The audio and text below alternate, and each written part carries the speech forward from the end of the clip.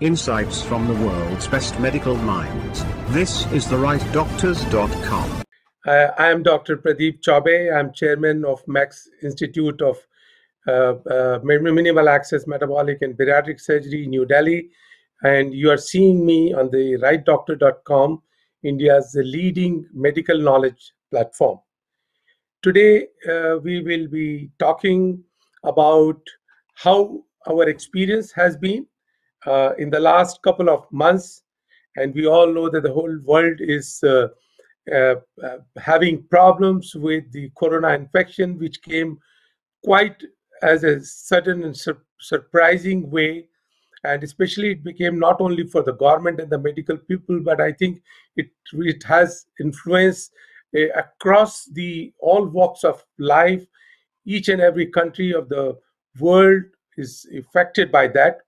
And once we got over the shock of this corona infection, we hardly knew about this virus, and we hardly knew how it's going to behave, how we are going to manage them, what are the medications which are necessary, and what should be done for these patients.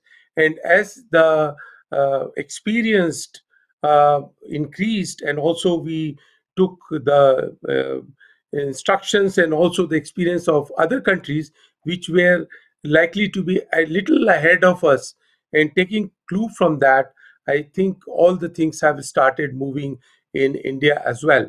And I must express my view that the timely lockdown by the government really helped the medical people to gather their knowledge and also the infrastructure which are required for this sinister, highly contagious disease. We had a big dilemma after getting over the shock, what we are going to do with the emergency surgery. And once we started doing emergency surgery, then also came a dilemma of when should we start our routine surgeries. So I think these two things have been quite different. And today I am planning to share with you about the way we have moved, the way we have progressed, and with the intention that this might help our other colleagues to see what they should be doing. And also, we are always keen learner, and we would also, with their inputs, we will know how much better we can do in the present circumstances. I'm sure whatever I'm talking and discussing today, tomorrow may be even better way of managing it. But as it stands today, I think all today my discussion will be whatever little knowledge we have, whatever little experience we have at Max Institute in New Delhi, this is what I'm going to share.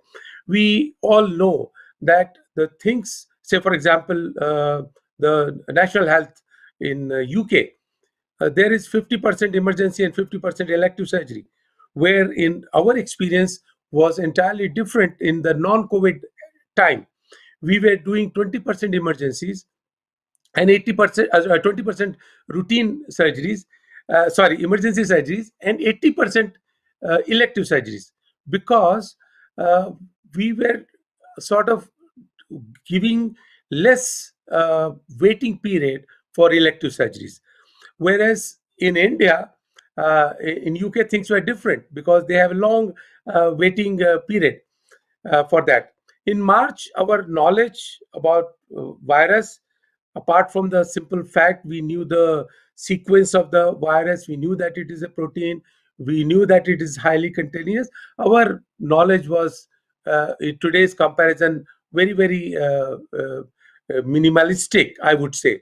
And then the main concern was not to let this virus spread in the community, in the general public.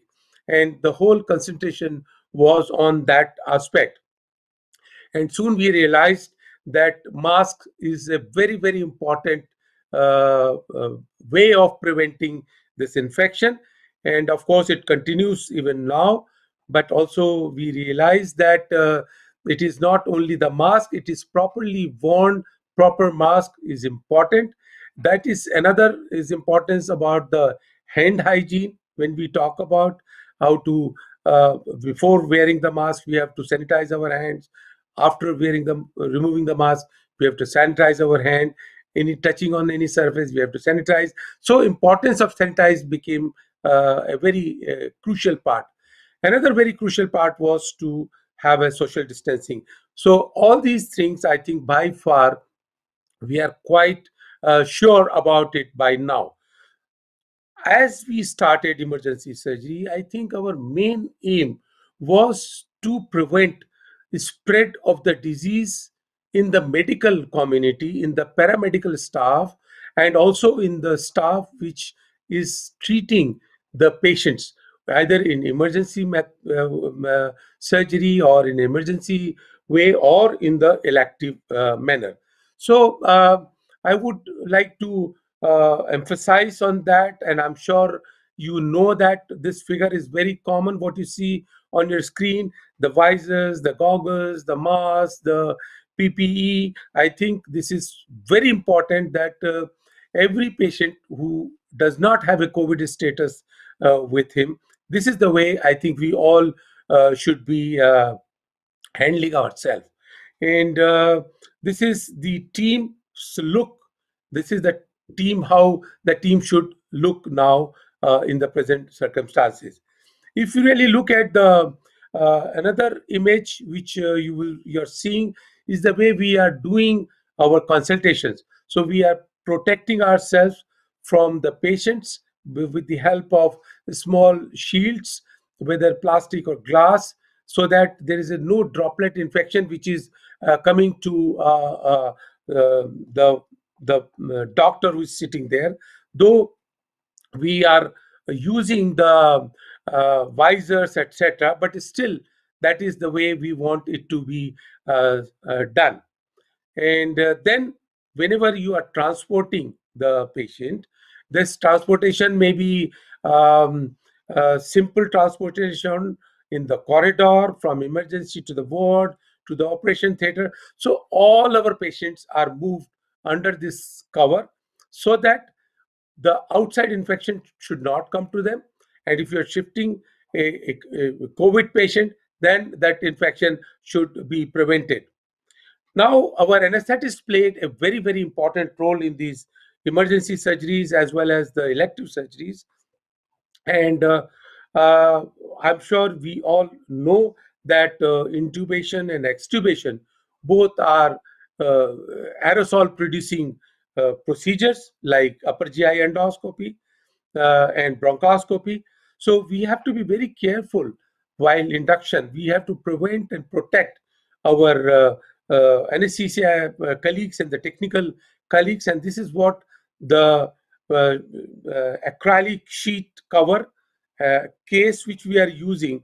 And by now, we feel that it is very, very important part of induction and extubation of our patients.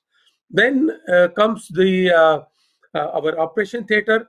We all know that the previously our operation theaters were having a positive pressure. So when the door used to open, the laminar, that air from the laminar flow from inside the operation theater used to go outside, because we did not want the outside contaminated air to come within the operation theater. But the things have changed now. Now we have got a negative pressure operation theater. That means when the door opens, the outside air is coming inside. And once we are shifting over from one case to another case, the pressure inside the operation theater is scavenged out from this operation theater complex, and then we let the negative pressure run for about 30 to 40 minutes, because that is the time when we evacuate all the air from inside the operation theater and goes into the filters, and after filters, and it goes into uh, in the atmosphere. So coming to that operation theater changes. Now, why should we doing it all these emergency problem? the problem arises with the surgical smoke. The surgical smoke is very important in transmitting the infection to our medical staff and the staff inside.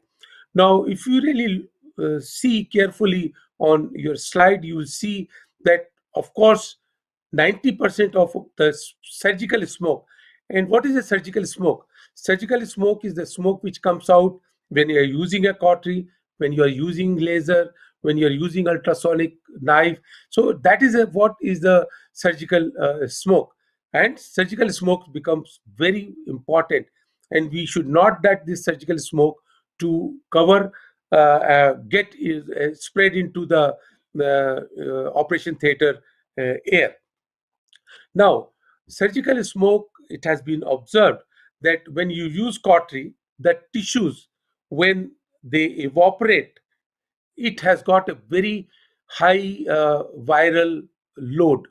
That means when the patient with COVID infection, when the fumes come out, when you use energy sources, those fumes have got high viral load, and that viral load can be contagious and highly infectious to the personnel inside the operation theater, and hence the smoke evacuation became a very important aspect of managing the operation theater atmosphere inside the air circulation. And then we came with the gadgets which are there, and that gadget you can see on the screen. What we call is the smoke evacuator. At the moment, I think what we are using, the smoke evacuator provided by us, by Johnson and Johnson. And today I very strongly recommend whatever smoke evacuator you may be using, but it is important that we should use a smoke evacuator. This smoke evacuator also has got a attachment for the conventional surgery also. So if some surgeons are doing conventional surgery, maybe knee replacement, maybe any general surgical procedure, maybe a cautery or anything, so we should use this same evacuator with the handpiece connector, so that whenever you are cutting, that surgical smoke which will be coming will be evacuated by this smoke evacuator. The beauty of this smoke evacuator is the moment you press the pedal of energy source like diathermy, this evacuator becomes active immediately, and immediately it sucks out all the smoke, whether it is in laparoscopy or whether it is in conventional surgery. And also what we are doing is for laparoscopic surgery, what we are using, and we call it as a magic towel. Now, what is a magic towel? What we are using? First of all, uh, um, uh, what we do is we use the smoke evacuator, and after we have finished the surgery, we press a button on the smoke evacuator, and that evacuates the pneumoperitoneum through the trocar. It collapses the abdomen, takes out all the carbon dioxide which is there inside. So it not only takes the smoke, but also takes away the carbon dioxide at the end of the operation. And then what I was talking to you about, the magic towel. What we do is the one surgical towel, big abdominal sheet, we dip it in the normal saline, and we spread it over the patient with our uh, our trocars in place. We don't pull out the trocars, because even after the smoke evacuator has evacuated all the gas from inside, still there is a possibility some air may be there in the peritoneum. So what we do is, first we let the trocars be there, we cover this sheet on top of those trocars, and then under the sheet we pull out the trocars.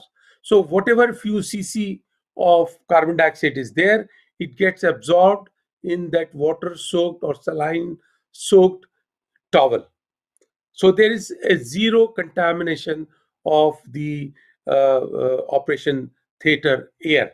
And that is what I think we have been able to achieve. Now, if you see our experience during this period, we have done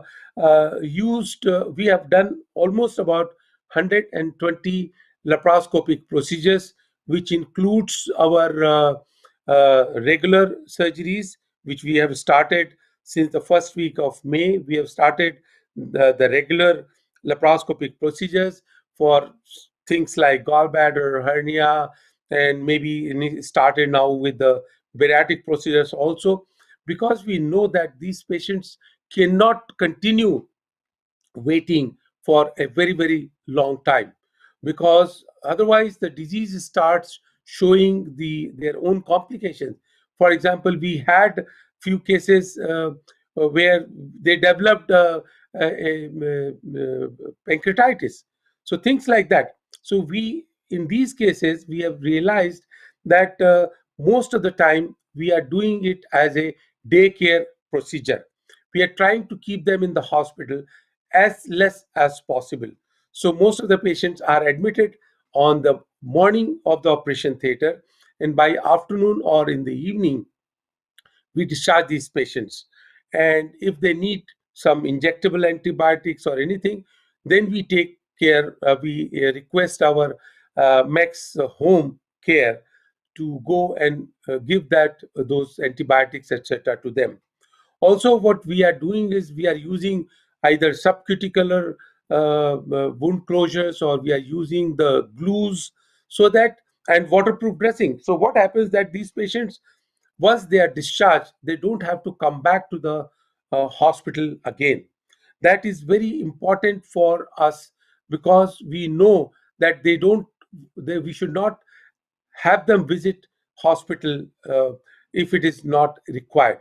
So if you really look at that, I think our most of the hospital has care has been very, very simple, a couple of hours in the hospital, and that's all. That is what they are needed. Now, what experience we have about our these cases? Now, our experience has been very satisfactory, and we are very confident. Now, I will talk about two patients. One patient. Now, let's, just before I go on to that, what I will try to discuss with you is first point. First point is that we have three zones in the hospital. One of our complete building, is a COVID hospital. So we call it as a red zone. Now, then there is a zone which you can call it as a orange zone, where the COVID status of the patient is not known. And then we have got a green zone, where everything is have got a non-COVID status. In case of emergency, when the patient comes, we put them on the orange zone, and we, apart from giving the methods and other help to these patients, their initial management, surgical management, and we take a swab for RT-PCR, for which we get results after a couple of hours, and we continue the management and till we get the COVID status. If the patient is bleeding, if the patient needs emergency surgery, of course, from that orange zone, we shift those patients to the operation theater, operate them. But we operate those patients considering them as COVID positive patients, corona positive patients. So we all will wear PPE. We will all have 100% precaution what you take for corona patient. After the operation is over, or after the initial emergency management is over, if the COVID status comes negative, we shift those patients to the green zone. If the COVID status comes as positive, then we shift them to the red zone. This is what we do for emergency patient. Then what we do for our routine surgery cases, which we are doing electively or semi-electively. So our requirement, apart from all the investigation, whatever you do, we need a COVID status of the patient when we are doing elective operation. So we get a RT-PCR done. Our condition, one condition which is we follow very strictly, that the PCR results should not be more than 72 hours. But what we have seen is that, because generally 24 to 48 hours they get their report, and unless we see a report which is negative, we do not admit them for routine surgery. If we admit them for a routine surgery, and then they go into the green zone, and the operation theater protocol changes a little bit. We may not be wearing PP, but at the same time, we are sure to cover our masks, our face with, uh, of course, the mask, the glasses, or the visors, and we need not wear the PPE. So these are the patients who are operated as a COVID negative patients. And another point which we always keep is have as less number of persons inside the operation theater. And when the patient is being intubated, except the anesthetist and maybe one person, everybody is out of the operation theater. Once the intubation has taken place, then we create about 10 minutes or 15 minutes gap, where we create a negative pressure in the operation theater, and all the air which is there, which has come out after intubation, is scavenged out, and then the operating team enters the operation theater. Again, the operating team is the minimal possible number. And once the operation is over, operating team goes out, and the anesthetic team extubates the patient, and again we let this operation theater be ventilated with a negative pressure for about 15 to 20 minutes, and then only we open the doors, and then we shift the patient outside into the green zone.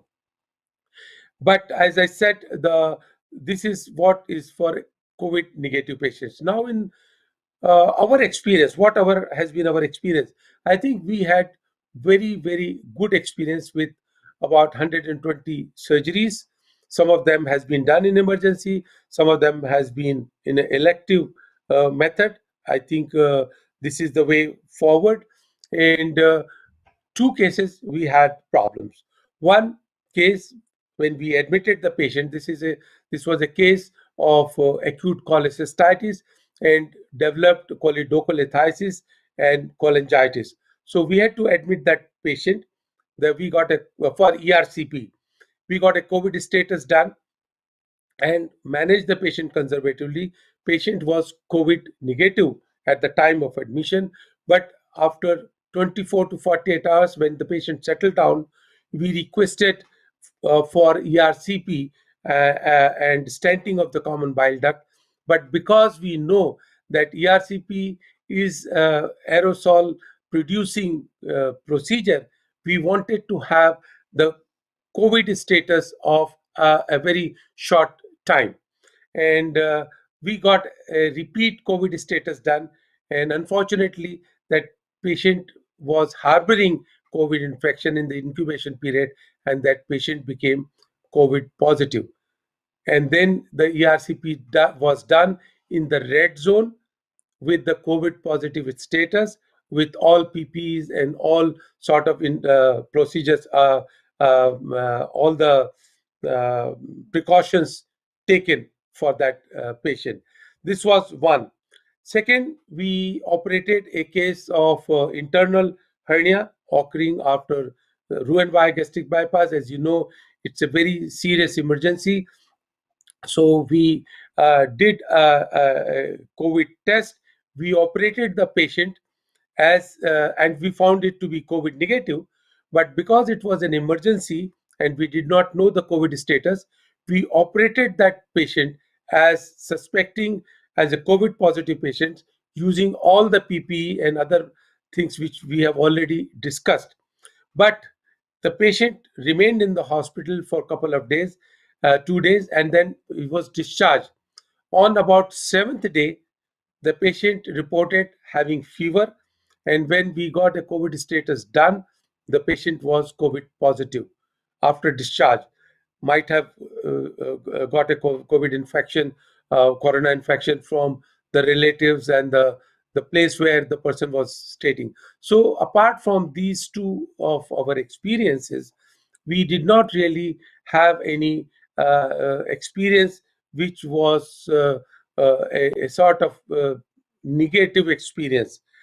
So with all this discussion, I would like to conclude my presentation here, that out of 120 cases which we did emergency surgery after the lockdown and elective surgery in the first week of May till now, 120 cases were operated, and except apart from those two incidences, we did not have any problem, because we were very, very strict with our protocol, and our medical personnel also did not get any positivity with corona diseases.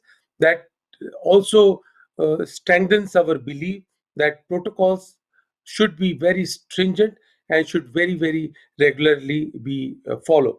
So now I will say in conclusion that this is the time to move. Now I think we should move further. There's no way, because this corona infection is not going to stop at this stage. It is going to continue for months and months to come. I'm sure we are waiting for the vaccination, and we don't really know when the vaccination will come, but there's no way we can stop the elective surgery. We have to be very, very cautious, very, very particular what cases you are taking. At the moment, it's better to avoid very senior persons with multiple comorbidities, but rest of the other patients gradually we should be coming for surgery, because we don't want these patients to be suffering from the diseases what they are suffering from, maybe brain tumor, maybe malignancies, maybe neurological problems, maybe elective procedures, things like that, because all the diseases are still there.